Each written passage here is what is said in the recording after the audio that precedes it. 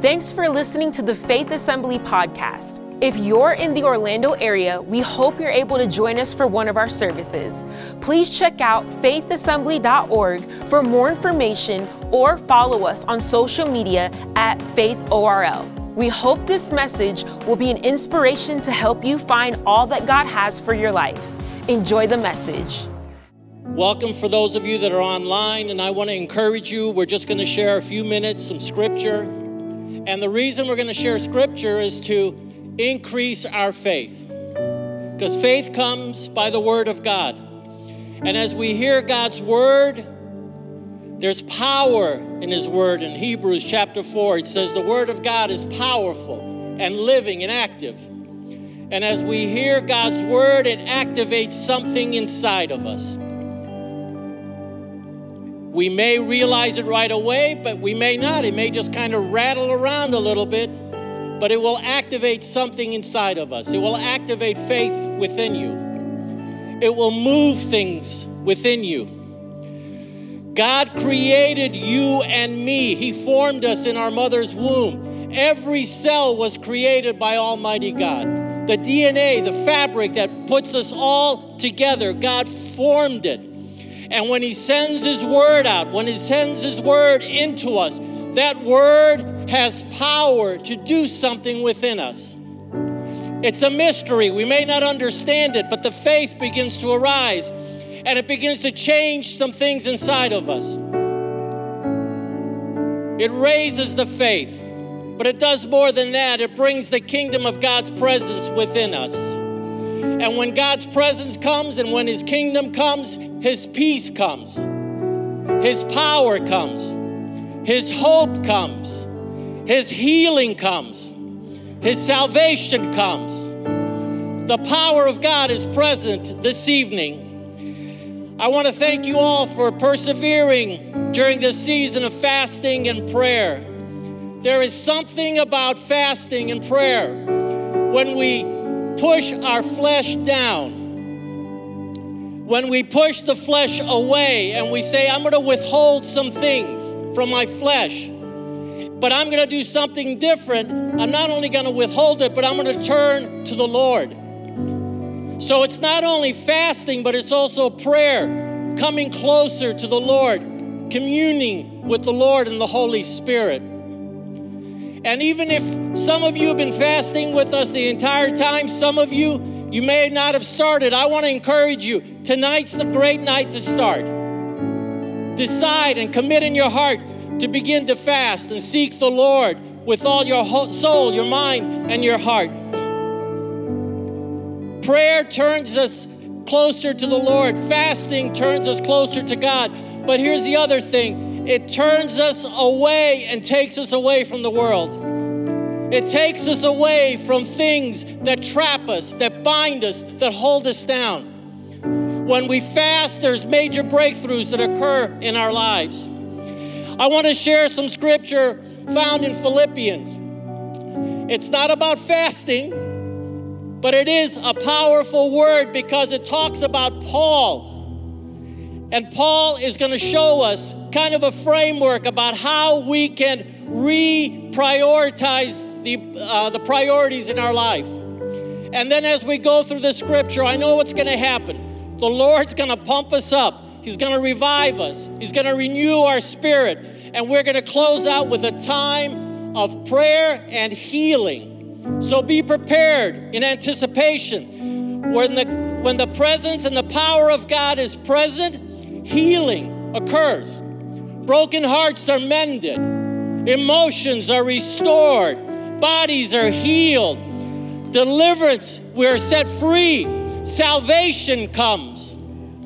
So I'm already telling you and advising you and encouraging you. I'm priming the pump. In a few minutes, we're going to open up these altars. And if you are away from God, it's a perfect time to repent of the sin that you have been drawn in by and turn your heart back to the Lord and just run to the altar, come to the altar and fall before him and allow his love and his forgiveness to restore you. And if you are broken hearted, if you're broken in body, come to the Lord, come to the front, the altar. There will be a place of healing here. There will be a place of restoration. There will be a place of wholeness here. In Philippians chapter 3, verse 7, the Bible declares this, and this is the easy reading version, which I like because I like to understand sometimes the scripture. I go back between the New King James, the ERV, even the Amplified sometimes, but I thought tonight this would be appropriate for us. Look at what Paul says.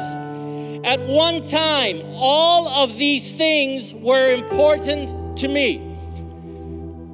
In the verses before, Pastor Astani, Paul's talking about his pedigree, his credentials. He said, this is the guy I am. I'm a Pharisee of Pharisees. I was born in the right family. I got the right credentials. I had the right things going for me. He said, at one time, all these things were important to me. But look at this. But because of Christ, I decided that they are worth nothing. Think for a minute. Pause. All these things were important to me, but because of Christ, I didn't change. I decided to change.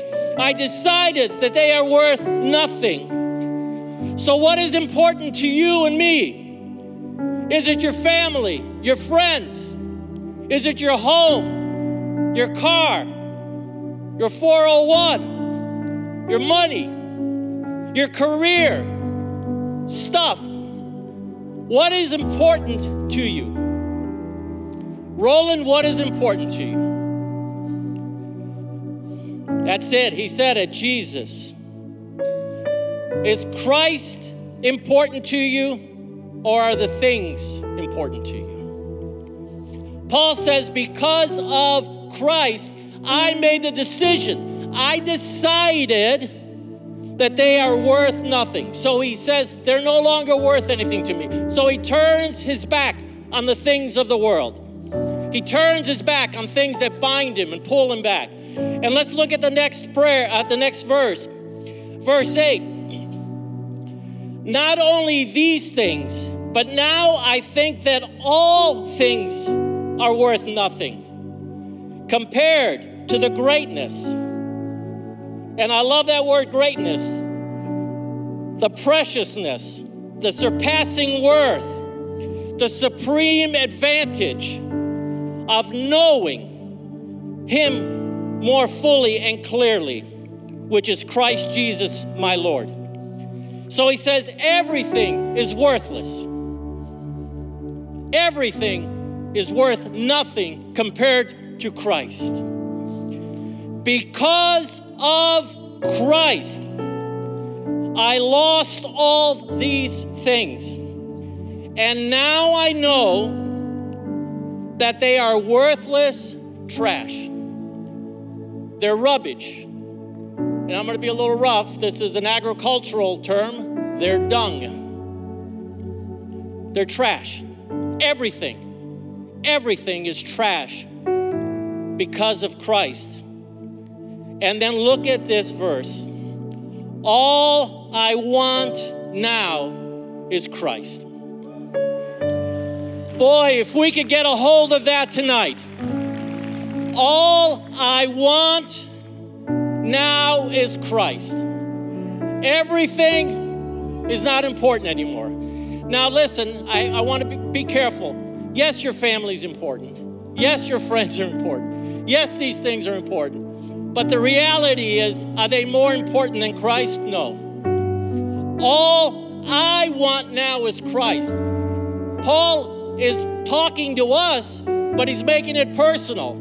Because of Christ, I have decided to turn my back on these things and turn myself back to Christ.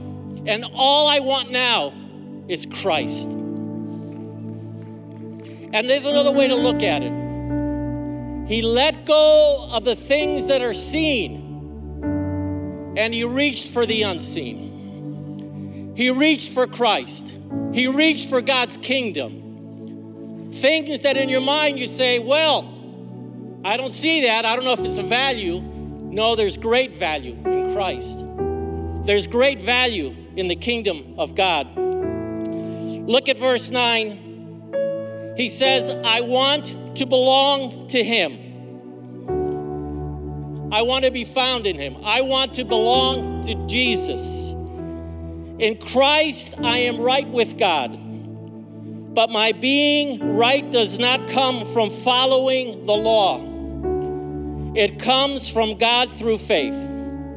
God uses my faith in Christ to make me right with him. Ephesians chapter 2, verse 8 and 9 says this, for by grace you have been saved through faith, and not of yourselves, it is the gift of God, not of works, lest anyone should boast.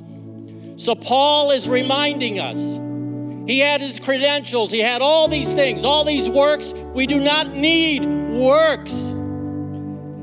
We do not need works to get close to the Lord, to have faith in God. It's a free gift. All we have to do is repent, turn from the world, and turn our eyes and our hearts back to the Lord. If you believe in your heart and confess with your mouth that Jesus Christ is Lord, you will be saved. Believing, it's a free gift. Let me close with this verse, verse 10 now.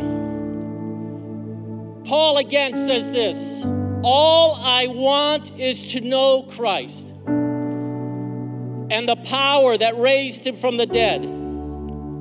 I want to share in his sufferings and be like him, even in his death.